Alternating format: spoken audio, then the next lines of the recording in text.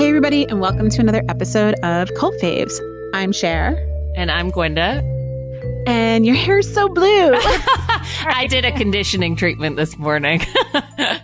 Also, we finally have some sun, so I'm like pretending not to be in my deep funk of depressive seasonal depression. winter. Yeah. Oh my God. It's been so bad this year.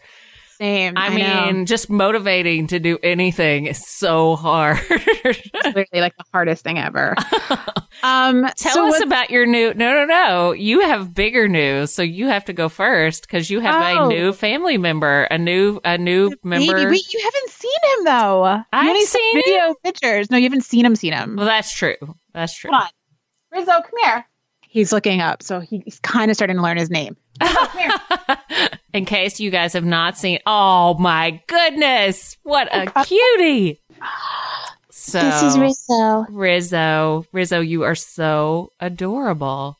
He's very tiny because he's underweight because he was a stray. But he's such a cutie. He's also a little bit of a punk. I'm not gonna lie. He's basically carrying Rocco's torch perfectly. Aw, yay. And Grover, meanwhile, is like, I will lift my head and wag my tail, but that's it. I'm taking a nap.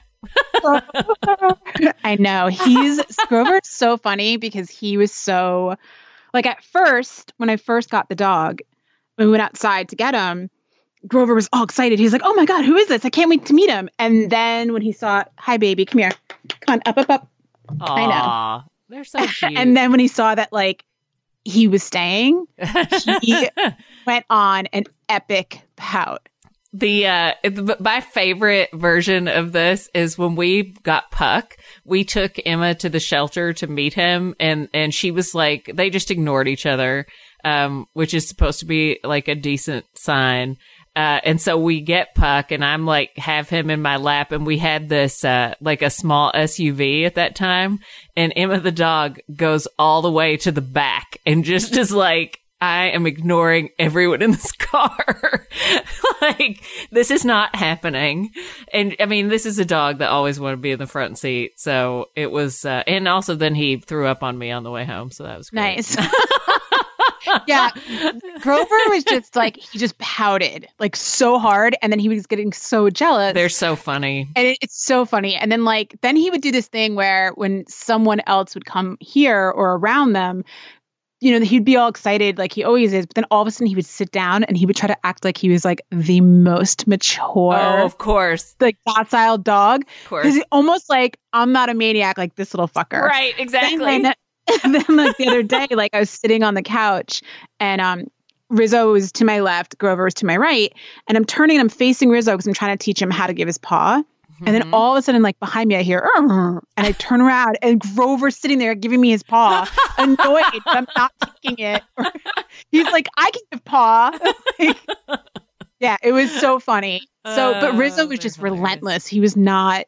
Like he just kept on like trying to hump him and like lick his peach and just was on like lick his ears. He was just all over Grover. And I was afraid that eventually Grover was going to go from like indifferent to aggressive and annoyed. Yeah, sure. But then this morning, like, but he would watch him. Like he would be curious about what he was doing. And then this morning they started playing in bed. So I was like, oh my God, this is a good sign. So I didn't want to like jinx it. And then I took them to a park that's fenced in by me and I let them off the leash and they finally started playing this morning. So always a relief. It took literally exactly a week. Yeah. It's at least a week. That's just par for the course. It took Izzy a lot longer than that to warm up to Sally, actually. But now they're good. So you guys, we're sorry we have been, MIA. We had technical difficulties and all sorts of things. And that means that we have not actually announced on an episode that we're going bi-weekly. I know. So we're going bi-weekly, FYI. Just so that we can have some sanity and have time to do research. And we meant to be back last week, but it wasn't in the cards because we recorded a whole episode and then curse. Even before we started recording, we kept having issues. Yeah. And then we were laughing about it. And then when we went to pull the audio, it was just I was like, what the fuck? Like I sent her like a video of what my computer looked like. And by the way, I don't know if she'll do it when we re-record that episode because we're doing something different with this one. Cher brought out her Valley Girl voice, which was amazing. Okay. I'll do it in the next one. I won't do it. All right. But today we had our first guest. Yes, today we have our first guest. She runs a podcast that is fairly new called Cult Talk with Erin Martin. She also had another podcast about reality TV. So you guys would have really gotten along. Oh, yeah. I need to talk to her. She was great. So she was actually born into a cult called the Church of Bible Understanding, which was first known as the Forever Family. And it was founded in Allentown, Pennsylvania in 1971 by this guy named Stuart Trail. It was a form of evangelical Christianity. He basically started having these giant kind of outdoor revival type meetings. He was the son of a minister, and he was a vacuum cleaner salesman, which is actually really important to this cult. And I feel like just like, and we talk a little bit about this in the interview, but there are so many of these things that recur, right? That seem odd. Like, remember the first Koresh guy that we did was also he was like a traveling doctor. And it seems like kind of a way that people sort of started doing this kind of stuff, like traveling around, talking to people. I know. So he decided to because Forever Family was not really all that popular after, like, say, the Manson family became a thing. He renamed the group the Church of Bible Understanding. And they sort of he started demanding total obedience. There was one report that I read that said he weighed his wife in public and would, like, yell at her if he didn't like the results. At first, he was apparently fairly chaste, and I talk about this with Erin. But eventually, of course, as all these guys do, he starts sleeping with the women in the cult. And the men were basically workhorses. He made them work for his business, his carpet cleaning businesses. And yes, this was the inspiration for the carpet cleaning episode cult on Seinfeld. Oh my God, this is amazing. That's amazing. I know. And so basically, he would take all the money from the followers. They had to give everything to him. He was accused of recruiting homeless people out of shelters, and at one point a judge issued an injunction. Oh my God, you know who else recruited homeless people? Who? The Rajneeshis. Oh, that's right. So he did that, and he eventually, a judge barred him and his followers from housing or transporting anyone under the age of 18 without parental permission. In the 1980s, some of the members of KOBU in Philly were convicted of beating his youngest son at his behest. And, I mean, this guy just sounds like the worst.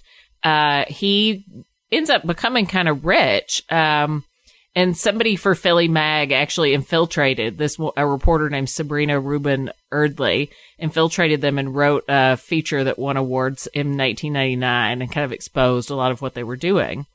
And he actually only died this year, like right around the time that Erin started her podcast. But he lived down in a mansion in Florida. Though they don't have a lot of members, they still run this orphanage down in Haiti. Oh my God. This is all so predatory. Oh, it's so predatory. You're gonna love this next part.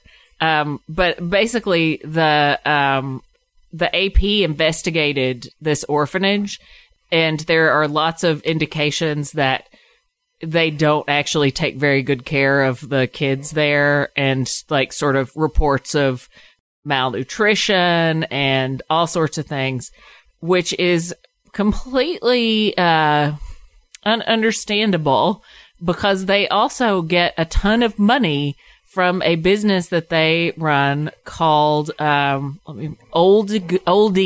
with an E at the end, Good Things, which is a high-end architectural salvage business that sells antiques, which, again, we've seen like this as a means of these cults that end up getting rich or finding wealthy people. Sally the dog, by the way, if you are hearing, her. she is rolling around. She's writhing on the floor, scratching her back and playing with her little reindeer toy.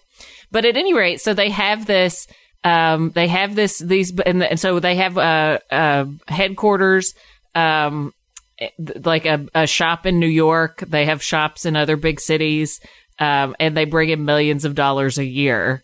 You'll hear more in the interview.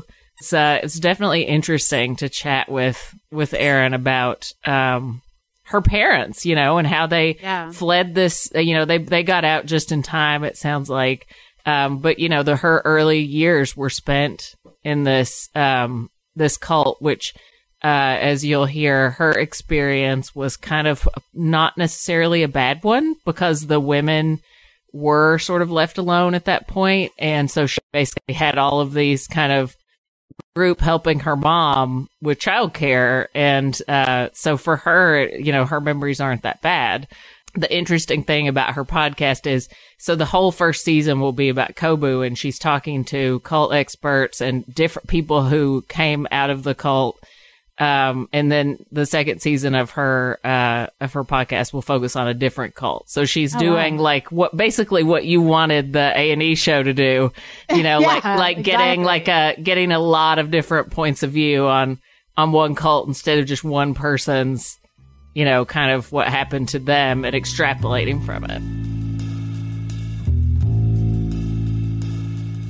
So hi there. We are very excited to have our first guest. This is Gwenda, and I'm going to be chatting with Erin Martin, who has a new podcast that she'll tell you all about, but who also has a very interesting background of her own with a cult that her parents were involved in when she was born. And I know you probably know this, but this is the cult that was sort of spoofed on Seinfeld. So that is, I imagine, like a great, I imagine that's a great, like, party anecdote, like icebreaker for you. It is. Hey, Gwenda, thanks for having me, first of all. I love your podcast, so this is fun. Thanks. Yeah, it was spoofed on Seinfeld, and I didn't know that at the time I watched it, which is really bizarre because I should have been able to add that up. I did not until later. And I was the reality is probably a lot different than it was on Seinfeld, right? Totally. Yeah, it was really funny on Seinfeld. I'm like, I don't remember it being that funny. Yeah. So tell us a little bit about you and this cult and your podcast, where people will be able to get a much deeper dive into this topic. Yeah, sure. So I just launched a podcast. It's my second podcast. My first love is reality TV, but I always included a little bit of cults on my Pink Shade podcast, which has been around for about a year. This new one is called Cult Talk with Erin Martin, and it was launched on Halloween Day. And it really is going to be, it is an episodic podcast that focuses on one cult per season. And my background is that I was born in a cult. It is a good party icebreaker in the right kind of party. Right. You have to really read the room before you bust out with that. Sure.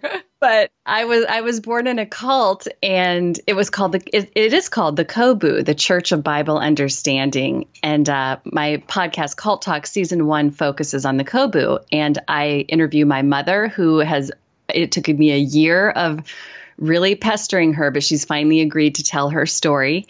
And I then follow it up with other ex-KOBU members. I'm going to be having some cult experts on, some deprogrammers, one woman's story of actually getting, quote, deprogrammed and how that didn't go so well. And yeah, just really talking about all things KOBU. And then I'm going to be exploring other cults in future seasons.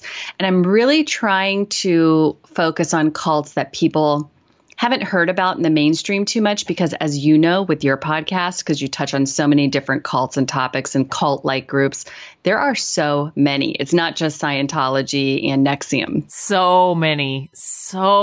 And, we have tons of just tips and things that come into the inbox, and I'm sure it will be exactly the same for you.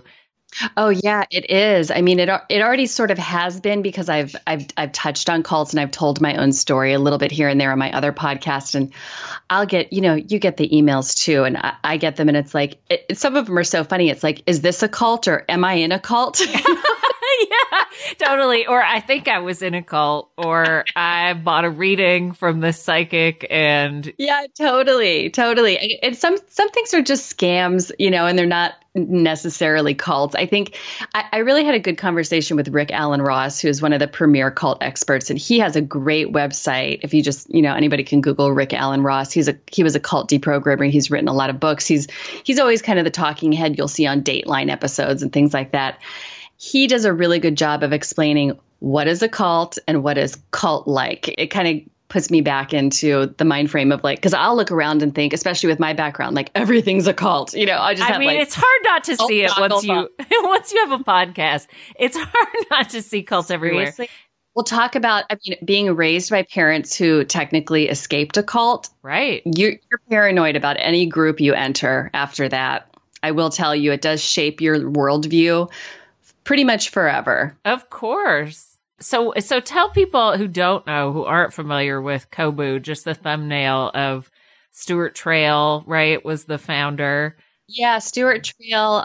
He was like a 40-year-old, 30-something-year-old in the early 70s, late 60s, early 70s, from small town in Pennsylvania. My mother was from Pennsylvania. My father was from Florida, Kentucky area. And he just started recruiting. It was a sign of the times. A lot of people were searching for things outside of themselves. It was right after the Manson family stuff. However, it was also still in that late 60s, early 70s period where teenagers specifically, were really rebelling from their families and looking for new ways of living, not just the nuclear family in a ranch on a cul-de-sac, Right. He just really kind of captured the spirit of that time by offering this idea of this new Christianity. So KOBU, Church of Bible Understanding, was originally named the Forever Family, but it sounded too Manson-like. Right. Yeah, you made a branding error. Yeah.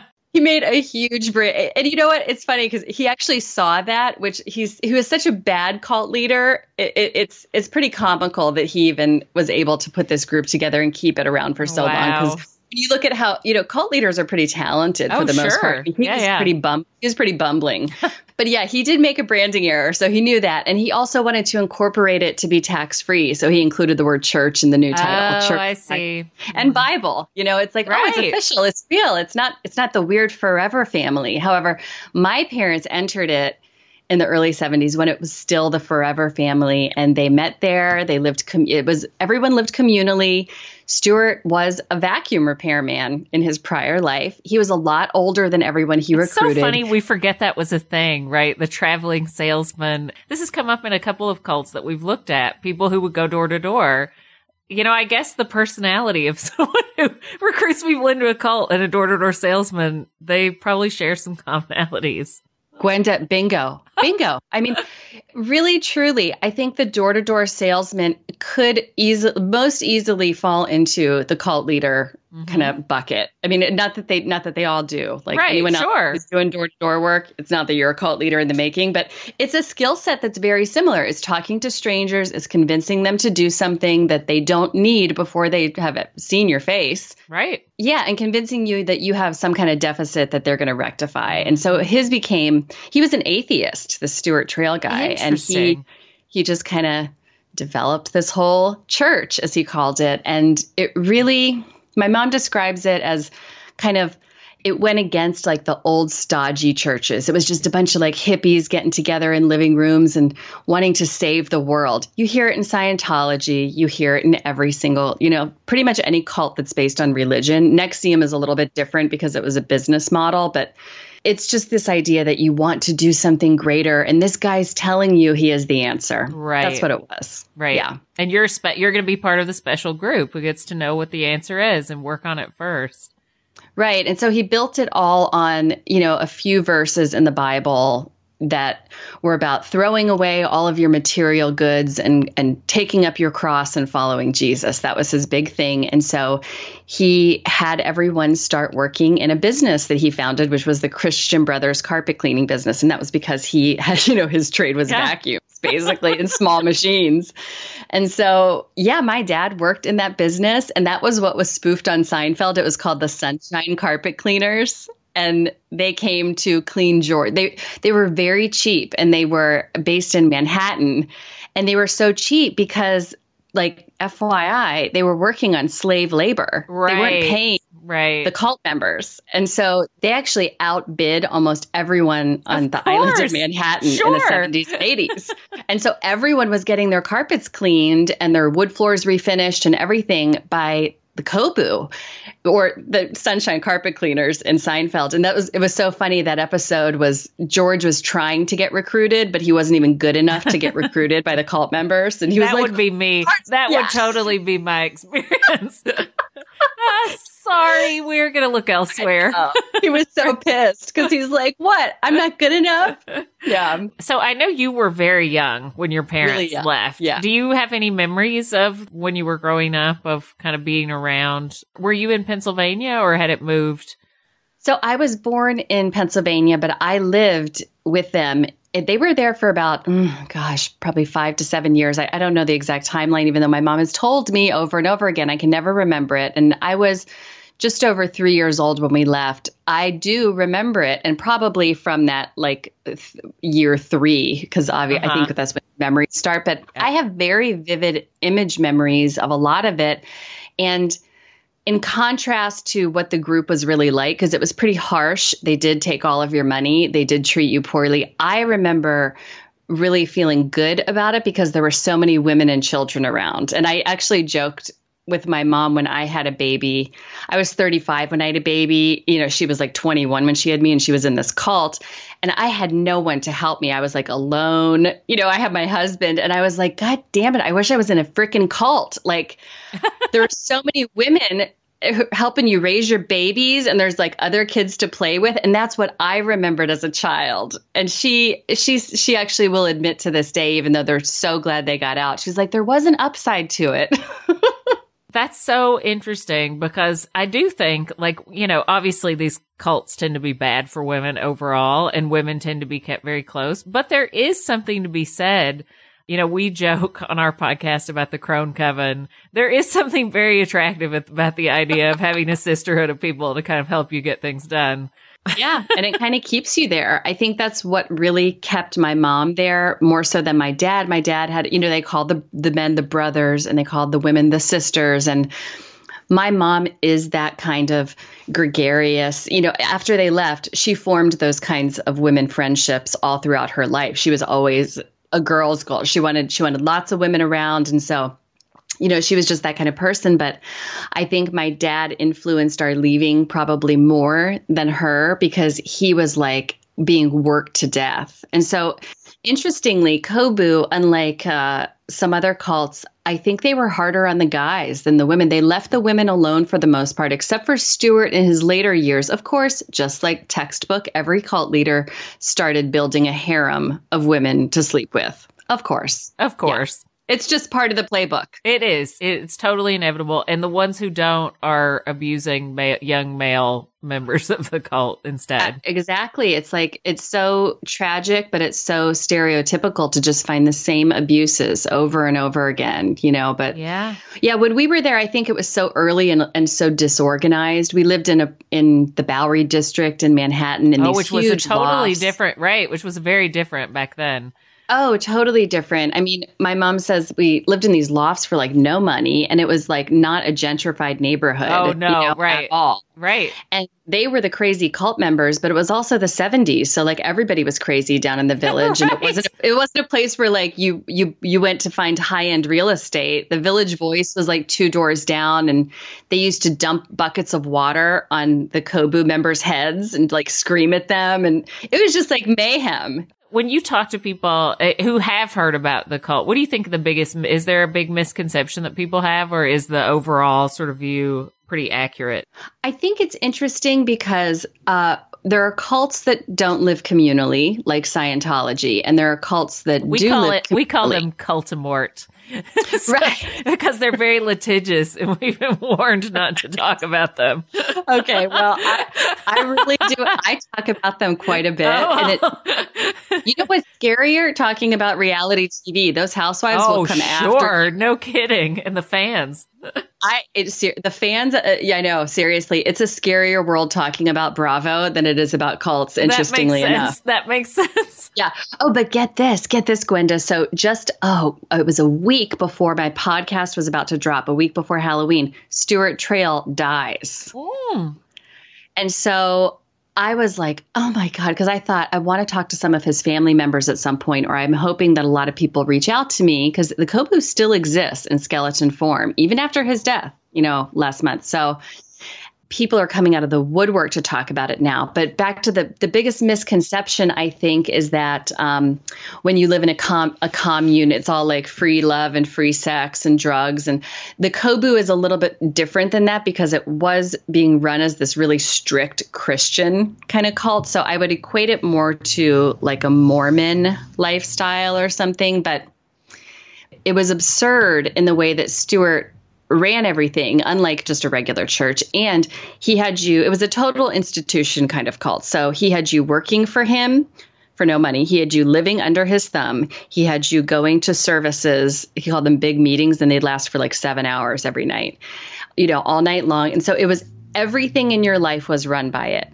It reminds me a lot of a more chaste version of a cult that we talked about that I'm blanking on the name of now, that's still around too, but has a skeleton sort of membership that owned the vineyard and made people basically build their winery. But the thing that when I was just doing some research for this, that I found that reminded me of them especially, is that one of the ways that they made money besides their vineyard was in selling like high-end artifacts and furniture. And I guess that's similar to Kobu, right? Because they have they've been doing that for years too. And you can find their stores, on the East Coast. So New York, I think they have some in Philly called Old Good Things, old with an E to make it oldie, extra fancy. Yep. Yeah. Classy. Yeah. And really they have people still working for basically nothing. You'll earn quote wages, and then you'll get your Social Security or your tax return at the end of the year, and it will say all of your income was donated to the church. And so so they're making tons of money. I think Stuart Trail at the time of his death was worth, I don't know, 8 million or something, really, really low compared to what cult leaders can do. But still, as somebody who didn't come from family money or.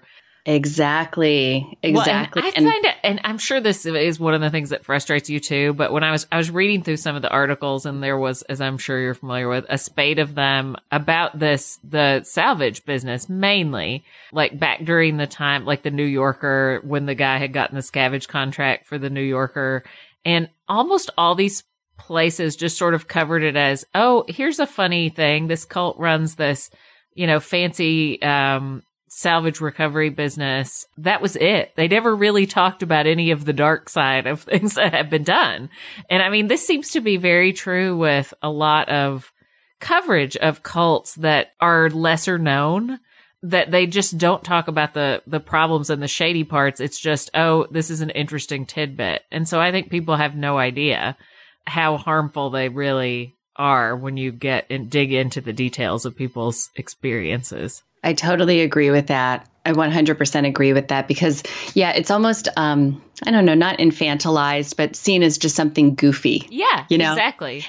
And when the people who leave, and we stayed friends with a whole exodus of families who left when we did, they're really, their lives are changed in a way. Like I said, having parents who left something like that and who entered it so young, their further education was stalled. Now, nobody did this to them. They decided to enter, right. So it was their choice, but it was also their choice to leave. So good for them. It really shaped our lives in a way, like kind of being a little bit paranoid, being a little bit, rudderless in a way, your ability to trust organizations or leaders and things like that. And I don't know, it has ripple effects upwards and downwards. So it has it, for your kids, obviously, whether they were in the cult with you or not, because you're going to pass your mores and your values onto them and also your suspicions. But it goes upward too. I mean, it affects the parents of cult members. And I think parents of cult members are often listening to things and reading things if their kid is in a weird church or a weird group and they're like, is this a cult? And they don't know what to do. And I feel like it's so valuable to hear from ex-members of cults to understand the intricacies, not just be like, you're crazy. So that's the perfect seg, because so I do think it's really interesting. Like, your podcast is a little bit different than others because that is the approach you're taking. So you're really going to be talking to survivors and people who came out of these groups, right? Right. Conversations with like boots on the ground people. Yeah. And giving it. And I love the idea of covering in depth over a season, because then you can get a bunch of different voices and viewpoints instead of just like one person's experience and then extrapolating from it. Because obviously people have very different experiences with these leaders, depending on what time frame they were in, what gender they were, whether they were targeted for, like higher roles and that sort of thing. Yeah. And I think once you get a lot of different people, like you said, gender, age, their background, how much money their family had or didn't have. Did they have divorced parents? Did they have a sibling who cared about it? I mean, there's so many different factors that play into the support system a person needs to leave a really wretched group. Like, what the Kobu, I think was one of the hardest groups to leave. In fact, I've done some research. There's a cult deprogramming center in Arizona, and they said Kobu and cults like that are some of the hardest to leave and the hardest to let go internally, because different than, say, we'll use NXIVM as an example. When you leave NXIVM, you don't have to necessarily still believe in that, but find just a different leader. So people who leave Kobu, even now, they still want to be Christians. Right. So it's not like you just leave the whole belief system behind. Or even Leah Remini has covered, in her coverage of Scientology, people who leave Scientology aren't still walking around believing in Thetans or whatever. Like, they're not still buying into that worldview. But leaving Kobu is saying, they'll tell you if you leave, you're damned to hell. You're not a Christian. You're not doing it the right way. And you've believed it for so long that when you leave and you see all these other churches and you're like, well, I still want to, I still kind of believe in this. And it's a normal thing to believe in for so many people, too. It's a major religion. I mean, I think this is one of the things that you see with organized religion, like, because there obviously are a lot of churches that become unhealthy, too, that might not rise to the level of a cult or get organized enough to be a cult. But people will always question, like, well, why do people stay in churches that don't mirror their values or whatever? But it can be very difficult when your entire life and your family are bound up in this sort of tradition and you've internalized the values of it. It is not always easy to leave that stuff behind, especially if you have no financial resources. Yeah, absolutely. Absolutely. And so I think talking to a variety of people, like you were saying, gender, everything else, I think it helps it's not just one kind of person who can get caught up in this. Absolutely. And there are common threads among all of them. So if you're struggling, or if you know someone who's maybe trapped in something they shouldn't be, you can kind of start to pinch those threads out of the stories too. Yeah. That's great. That's a great way to think about it. So remind people where they can find you. Well, you can find my podcast. If you found this podcast, you can find mine on the same platform, Google, iTunes, Stitcher, Google Play, all those. And it's called Cult Talk with Erin Martin. You can also follow at Cult Talk on Instagram or Twitter, or you can find our Facebook group to have a conversation with listeners. And there are plenty of ex-cult members on there to talk to as well at Cult Talk with Erin Martin on Facebook groups. And thank you so much for coming on. We love what you're doing, and can't wait to hear what you do next season too. Thank you, Gwenda. I'm so honored to be your first guest. That's wonderful. Love your podcast too. So I'm sure we'll connect in the future. Absolutely. Thanks so much. So thank you to Erin Martin for taking time out to talk to Gwenda about her new upcoming podcast, and obviously the cult that she is familiar with and kind of grew up in. You're like shaking your head. No, yeah. Oh, sorry. Oh, yes. Yeah. This is radio. She's sorry. silently agreeing. Yeah. Sorry. It was really fun to talk to her. And I'm very excited to see like what she does next season too. Yeah. It's time for me to eat food because before we were recording this, I had my first rehearsal at the Ariel Studio where I'm playing a ghost of the Romanovs in our show in 3 months. That's like one of the best sentences I've ever heard in my life. I had a rehearsal at the Ariel. Like, how did you not lead with that when we first started recording? I forgot because I was still like, I still have my endorphin high going then, and now I've crashed. Okay. But so well, thank you to Erin. We're gonna let Gwenda go eat, but per usual, leave us some love on iTunes or wherever you listen to podcasts. You can find us on social media at Cult Faves, on Instagram, on Twitter, on Facebook. I don't know why I keep pushing Instagram. I still don't know the login, but we'll get back on there. Well, eventually, you won't even believe it. We're going to get our shit together. We totally will. I swear. It's our New Year's resolution. That's right. And you can always drop us some love at cultfavespodcast.com or cultfavespodcast@gmail.com. Until then. Yeah, we'll be back in 2 weeks. 2 weeks. Yeah. 2 weeks. Bye.